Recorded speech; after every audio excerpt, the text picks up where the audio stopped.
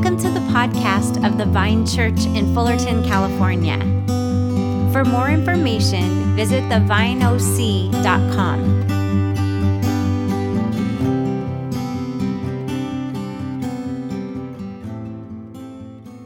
Good morning. I hope you had a great Christmas. Has it ever struck you just how odd Christmas is? I mean, during these past few weeks, we and millions, even billions of people around the world have been talking and thinking and even singing about someone who was a peasant who lived in the backwaters of the Middle East 2,000 years ago. How is this possible? It's been put like this. Here was a man who was born in an obscure village, the child of a peasant woman. He grew up in another village, worked as a carpenter until he was 30, and then for 3.5 years was an itinerant preacher. He never wrote a book, never went to college, never owned a home, never had a family, never traveled more than 200 miles from the place where he was born, never did one of the things that we usually attribute to greatness.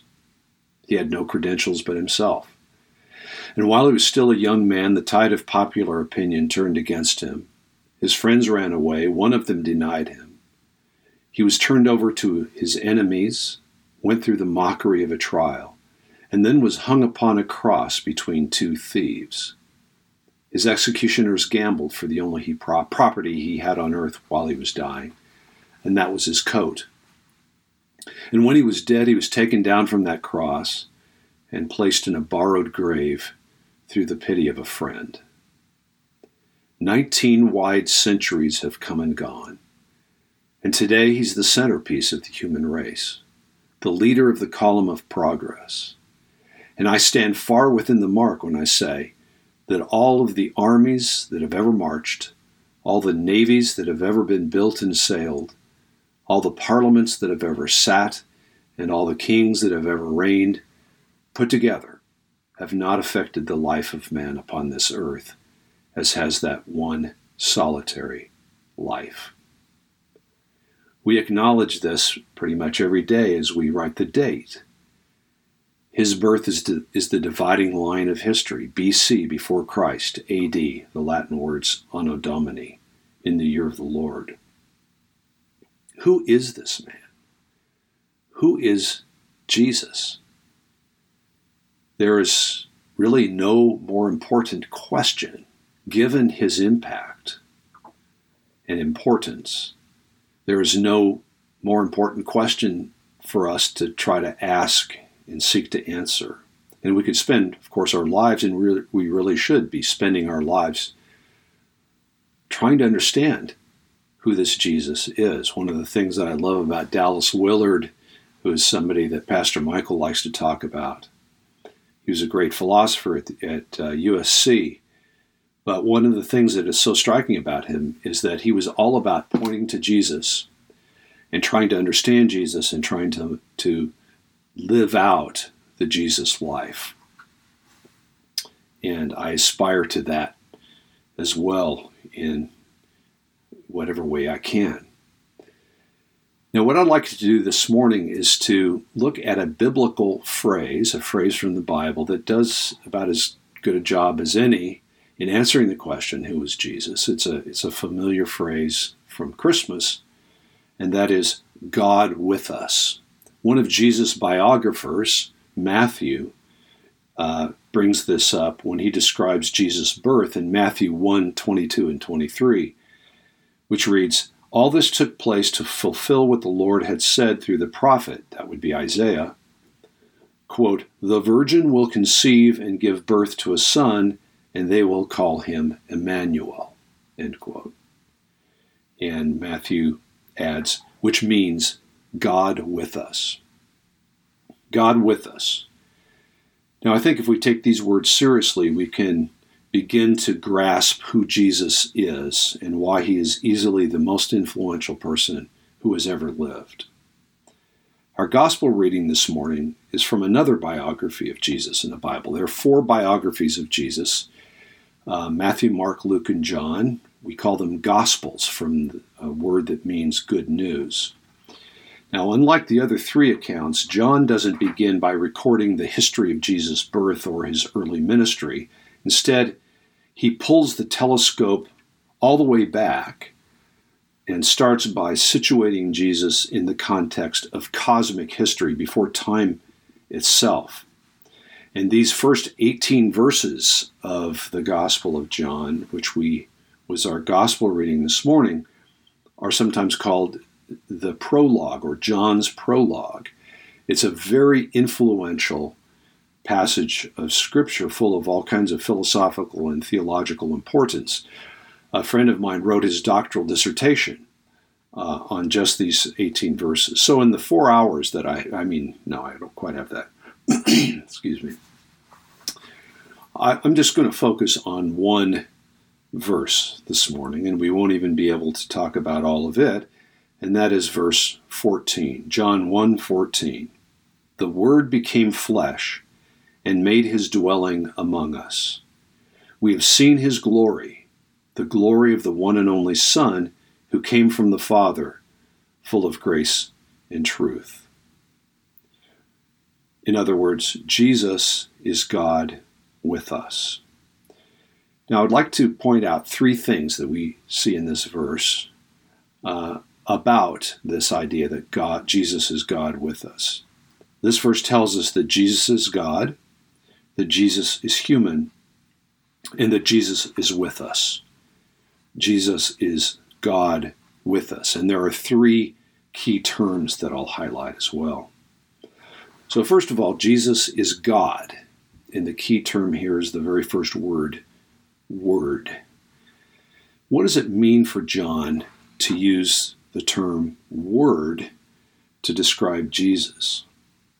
Well, as you can imagine, there's a whole lot going on here, which is why you can write a doctoral dissertation on this passage. I'll just point out one thing here, and that is that to use the term Word carries with it the idea of communication, of revealing, of making something known. And that is a major theme throughout this section of Scripture, that Jesus communicates God. He makes God known. Now, to make sense out of what John is saying here, we need to go back to the very beginning of this passage, because that's where he introduces the idea of Word. So John 1:1-5 reads, In the beginning was the Word, and the Word was with God, and the Word was God. He was with God in the beginning. Through him all things were made. Without him nothing was made that has been made. In him was life, and that life was the light of all mankind. The light shines in the darkness, and the darkness has not overcome it. Now notice that John says explicitly that the Word was God. He also says that the Word was with God. So what's going on there? Well, here we have a glimmer of what Christians would eventually call the doctrine or teaching of the Trinity. The idea that there is one God who exists in three persons: God the Father, God the Son, and God the Holy Spirit.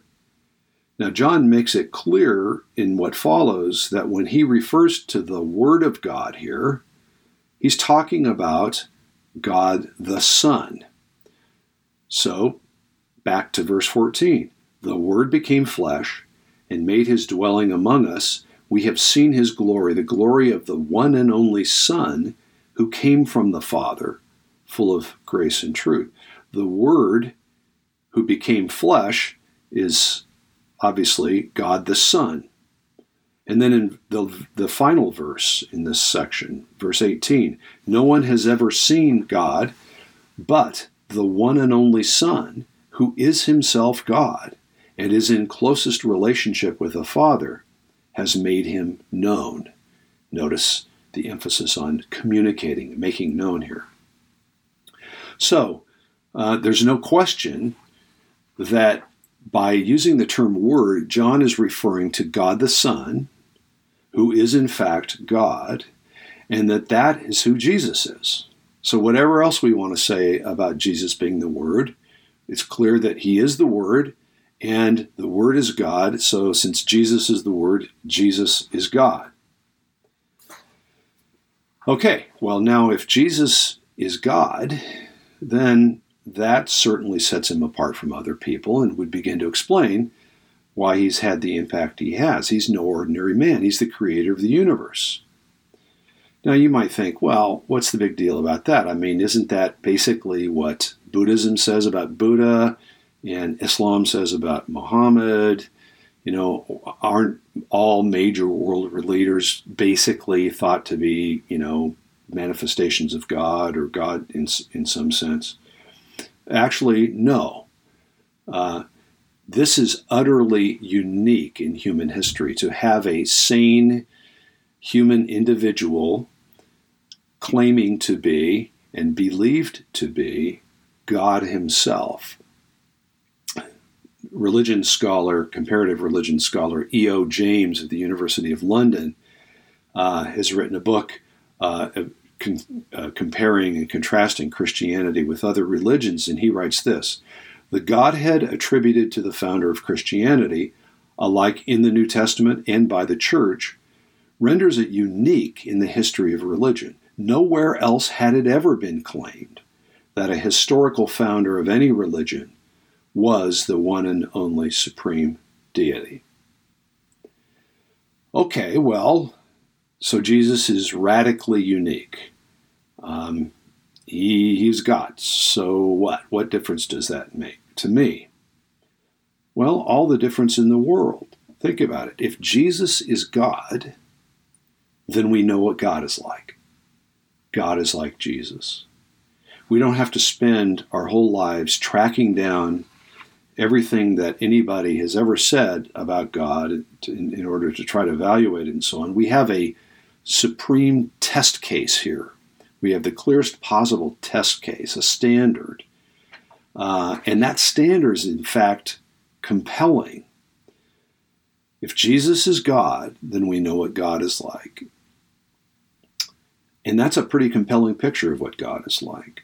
The controversial British writer Anthony Burgess, who wrote A Clockwork Orange, certainly not a Christian in any conventional sense at least, remarked that from his perspective, the man Jesus, with no coherent philosophy to deliver, full of ironic parables, wit, compassion, totally, he says in parentheses, which was and is rare, without fear of women, very human, sometimes frightening, remains, to say the least of it, unique. And then he concludes, if God is like Jesus, God is worth believing in. If God is like Jesus, God is worth believing in. So if Jesus is God, then we know what God is like. And by the way, notice how John describes the kind of God Jesus is here in verses 1 through 5. He's the creator of everything else that exists. He's the source of life. He's the source of light or truth. In other words, what he's saying about Jesus is he's the real thing kind of God, the true God, the creator sort of God, not the kind of American made-up pet rock kind of God that we invent in order to endorse our own preferences or prejudices. You often hear people say, well, the God I believe in wouldn't do that or something. Well, the God, we don't make up God. We don't have that privilege. We don't make the true God. We might make a pet rock sort of God, but we don't make the true God. He made us. And that's the sort of God, that's the God, in fact, the true God, that John is saying Jesus is. Jesus is truly, fully God, the real God. So that's the first point. Second point, Jesus is not only God, Jesus is human. And the key term here is flesh. The Word became flesh, it says in verse 14. Now, this is where we get the term incarnation. It's from the Latin word for flesh. So incarnate means infleshed. And here the idea of the word as a kind of communication really becomes important. To say that the word became flesh takes that communication of what God is like to a whole new level. Robert Oppenheimer said, if you want to communicate an idea, wrap it in a person. God is the ultimate communicator. When he wanted to communicate himself fully, he wrapped himself in the person of Jesus. He became a human being to show us tangibly who he is. Jesus is God with skin. He took on human nature, body, soul, spirit. He became truly and fully human. So Jesus is not just truly, fully God. He is also truly, fully human. Now, we've seen that the fact that Jesus is God means we know what God is like. But the fact that Jesus is human also means that we know what being human is like. That is, what it is to be a complete human. Every human person that we have ever known is broken, marred, polluted by sin. We don't function as humans the way we were designed to. We have warped views of what it means to be human. We have warped views of what it means to flourish as a human being. In other words, we're sinful, as the Bible teaches. Jesus is the only completely, perfectly human person that we can know. He is the model of what it means to be human. He's a model of what a good human being is. He's the model of what true human flourishing is all about. And knowing what true human life is like is almost as important for us as knowing what God is like, because we are human beings. God created us to be human beings, and he said it was good. We are now fallen, we're sinful, we've been broken and marred by sin, but we're still humans. And when Jesus saves us and redeems us, he makes us not angels or ghosts or something like that. He makes us redeemed, saved human beings. And in our future as believers, when God creates a new heavens and a new earth, guess what? We will be redeemed, glorified, resurrected human beings, bodies and all. So the fact is that God loves human beings. He created us uniquely to bear his image. But if that weren't enough to make us pro-human, to make us value ourselves and other human beings, we learn here that the Word became flesh.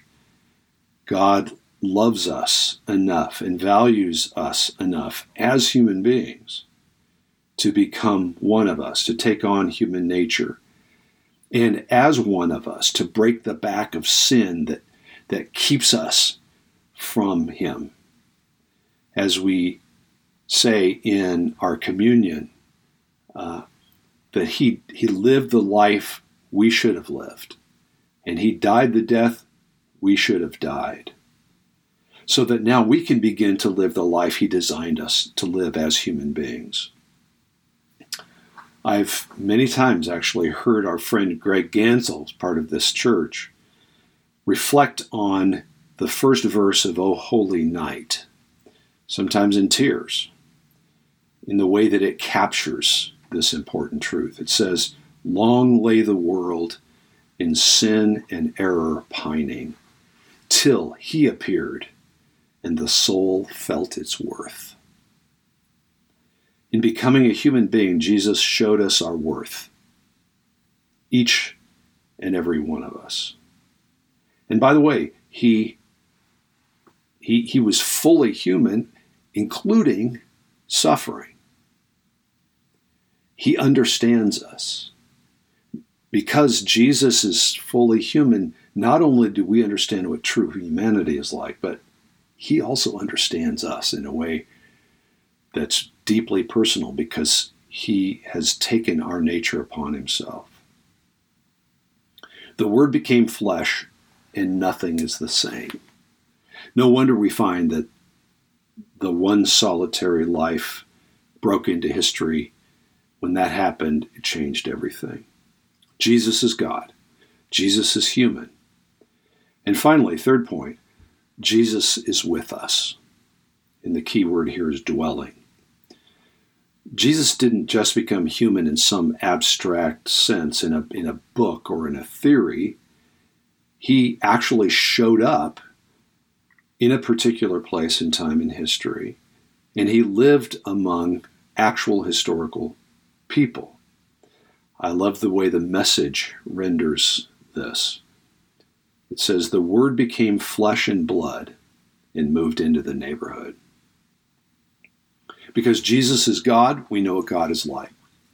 Because Jesus is human, we know what a true human life is like.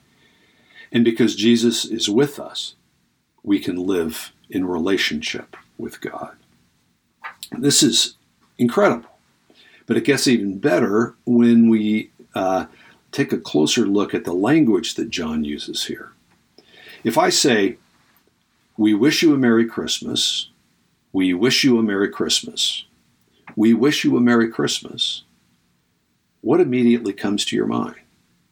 "Same to you, buddy." No.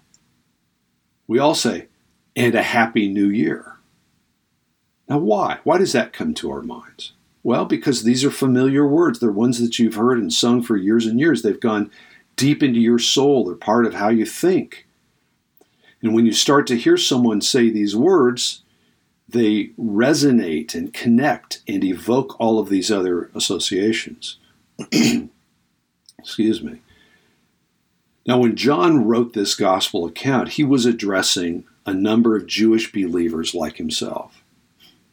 Men and women who had read and heard the Old Testament Hebrew Scriptures their whole lives. Some passages had become deeply ingrained in their souls. Now, I suggest that when John writes that the Word made his dwelling among us, and actually the rest of the verse has a number of associations too, but we don't have time to explore them. When he wrote that the Word made his dwelling among us, his readers immediately made connections to some of the most important passages in the Old Testament that talked about God himself dwelling among his people. Now let's briefly look at one of those passages that was read in the Old Testament reading for today, from Exodus 24, verses 15 through 18, and then 25, verses 8 and 9. Now here's the context. Several months after God had liberated the Israelites from slavery in Egypt, he brought them to Mount Sinai, where he began to reveal to them what it meant for them to be his people. Now, just before this passage starts, God tells Moses to go up on Mount Sinai, where God is going to give him the 10 Commandments in two tablets. And it reads as follows: "When Moses went up on the mountain, the cloud covered it, and the glory of the Lord settled on Mount Sinai." I'll just mention something about glory here. You'll note that in John 1:14, the word glory shows up, and it shows up several places here in this passage that we're reading right now. It's actually an important part, and it's one of these associations that I can't really say much about, but just when you talk about the glory of the Lord, you're talking about his worth, his majesty, his great value, okay? And sometimes it can be manifested in physical terms like fire and cloud and smoke and so on.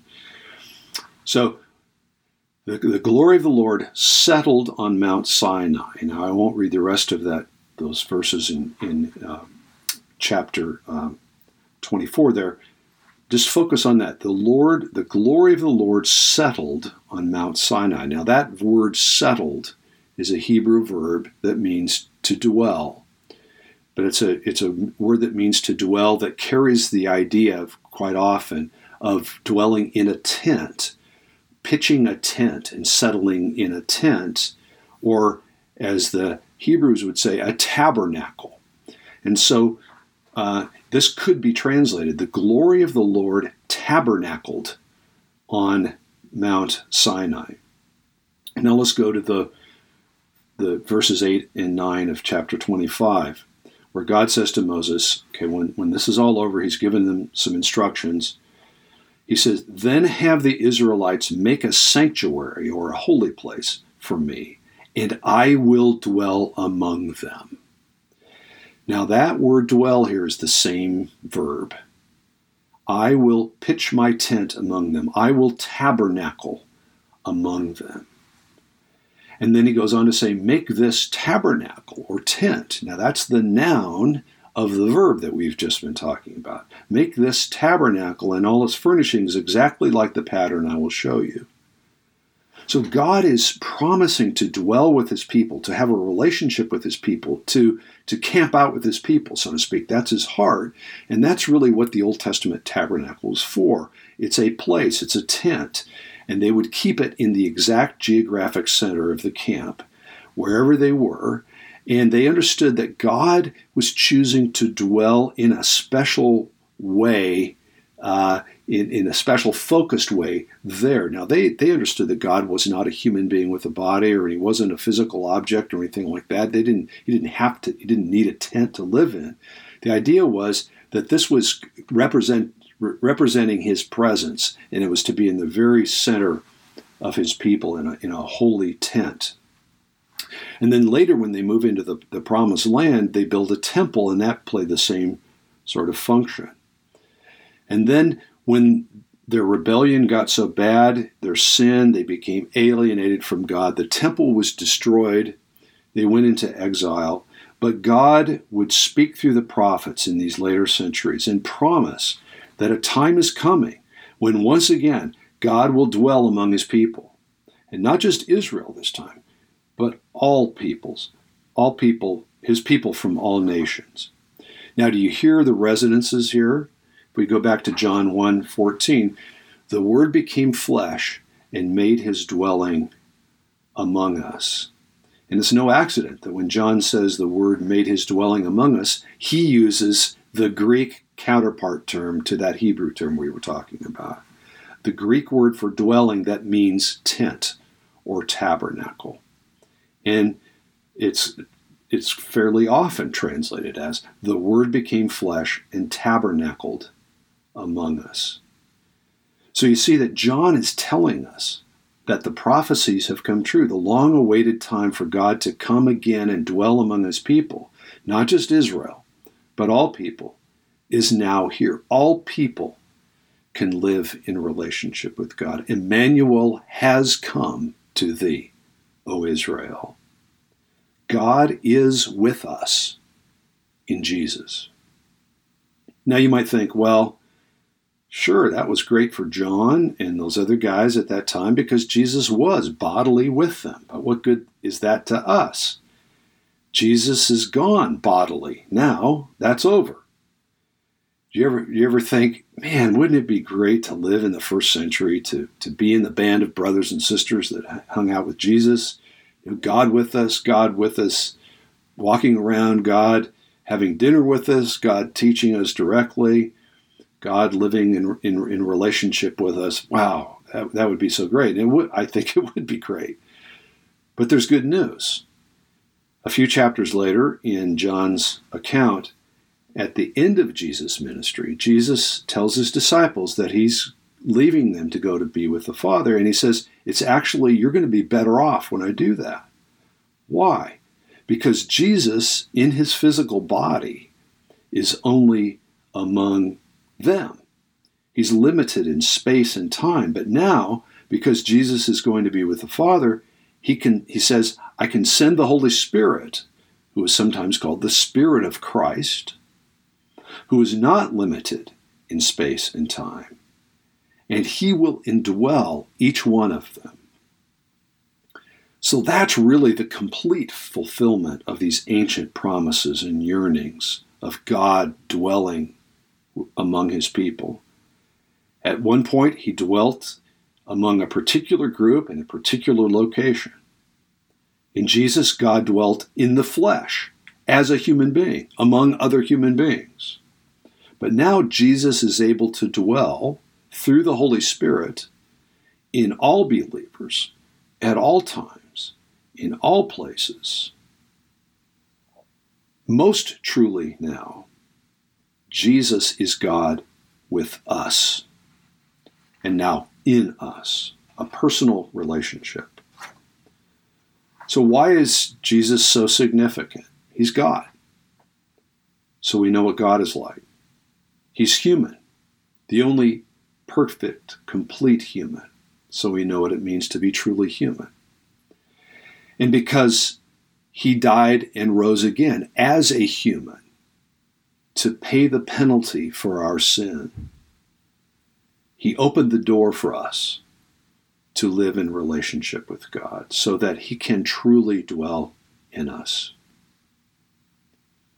Now, by way of application, I'd like to suggest just one or two thoughts related to each of these 3 points that I've made. First of all, Jesus is God. How does that affect the way you think of God? Maybe you struggle with some things that you think might be true of God, or you've heard are true of God, but you don't know. Well, if Jesus is God, then God is like Jesus. Take a look at him. Do you wonder if God is good? Look at Jesus. Does God love you? Look at Jesus. Do you wonder if God has forgiven you or will forgive you? Look at Jesus and what he did on the cross. And Jesus is human. Do you value your humanity, including your body, as much as Jesus does?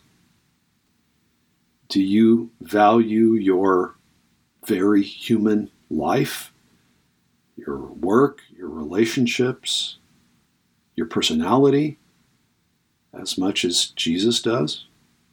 Does your soul feel its worth?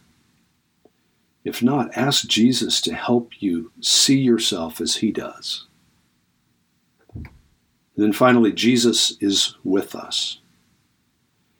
You know, it's really a wonderful thing that he is the most influential person who ever lived as a historical figure. But far more important than that, to us as individuals, is the fact that we can actually know him because of who he is and what he's done. We can have a relationship with him. He will dwell in us by the Holy Spirit. He's done everything on his end to make that possible.